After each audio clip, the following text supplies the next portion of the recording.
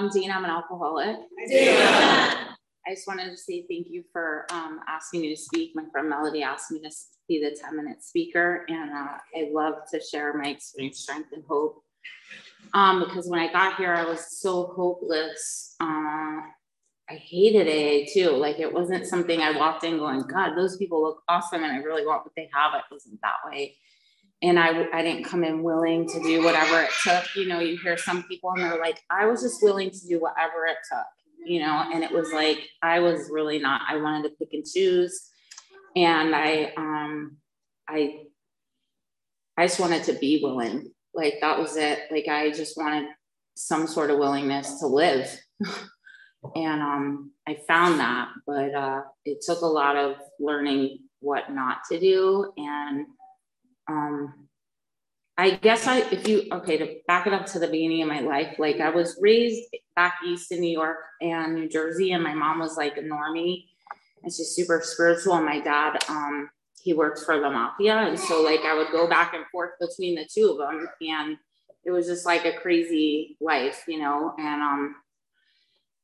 And the only thing I can remember throughout my whole life is, like, no matter what I did or where I was like, in a constant state of discontent and loneliness. And so whether I was like partying in high school, I always used to walk this fine line. So I said, but I could always reel back my behavior and make it to work and pull it together and not do what, you know, those guys were doing, which was worse. And so I moved out to California after just partying my ass off in New York. And I got married, and now my alcoholism showed up as like, I need a house, a car, a nanny, kids, the best mom, always everything's perfect. And inside I'm like dying. And it was a perfect storm. I drank with people who drank alcoholically. And so it didn't seem abnormal. You know, everybody came to my house, drank, kids running around, you know, almost drowning in my pool sometimes, like just crazy stuff, but it seemed normal because everybody I hung out with like functioned, you know. And then until I didn't, you know, until one day I walked out that door and didn't come back to my kids. And I was the mom that wasn't there anymore, you know. And it was like almost overnight. I was resentful at my husband. My kids would cry and I would steal my own car. And it's like the craziest shit. It's my car, I'm stealing it. But like, it's like the life of living. Like, and I didn't care. Like, if it's just wild. Like, it's baffling when I think about it, because that isn't who I am as a sober woman. You know, I'm not the kind of mom who doesn't show up. I'm the kind of mom who's like all in. But that's my problem with anything in life. I'm all in.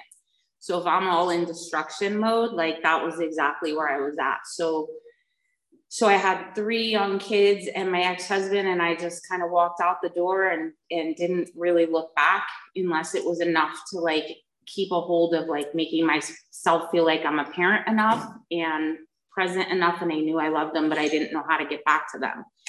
And I would spend the next 5 years in and out of treatment. I had a 4th son with somebody that I ran around with, and he was taken from me from CPS. And I remember thinking, like, I can't get sober for this child.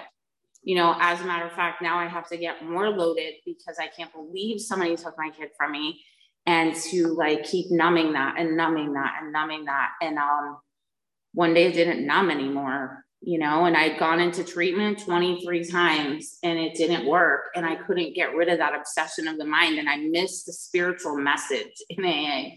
I like would get sponsors and go to meetings and carry around my big book and show up wasted, you know what I mean? Like, and not understand why I was so blocked from God, but like, I couldn't stop using, like, it was a serious obsession of the mind and allergy to the body. And I couldn't get rid of it. And so by the 23rd one, like, I walk into this treatment. Actually, one of my nurses is here that was at that treatment. Thank God for her. Seriously, because I remember laying in a bed being like, I don't even know what to do with my life. Like, what am I supposed to do after that 1 hour meeting?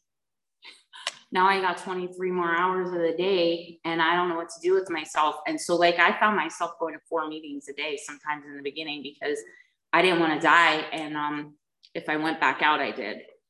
And I remember being like, what is it that I didn't do the other 23 times? And it was that I didn't pray. I didn't reach out to a power greater than myself. I heard it. I didn't do it. I did not make that step and I didn't reach out. And so this time, like I had walked in and I didn't want to get loaded and I didn't want to be sober and I didn't want to live and I didn't want to die. You know, I was just stuck with myself and I was like, this is a really shitty spot to be in. And so like I prayed, like, please don't, you know, please something, anything, you know, give me willingness. And at the time that I prayed for the willingness, it was to kill myself or to live. I didn't care which way I went. And it turns out like all of a sudden this power greater than myself placed these people in my life that were going to bring me up. And one being like, Corey, it's crazy that she's here. Cause I was just telling stories about that treatment and thinking about how crazy I was when I got in. I hadn't remembered. So I'd gone to jail plenty of times. I had like 11 charges when I got sober.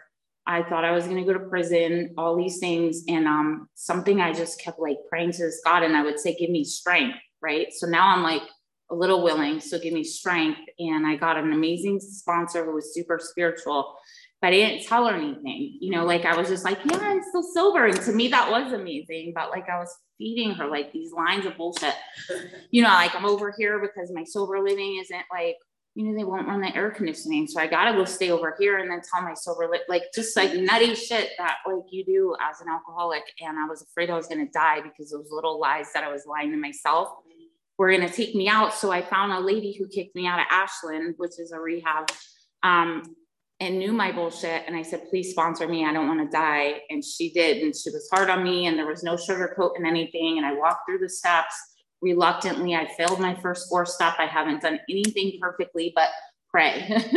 You know, I was like, what? I was like so excited to be done with it twice. She made me redo it. And and my friends are like, you put the F in 4th step.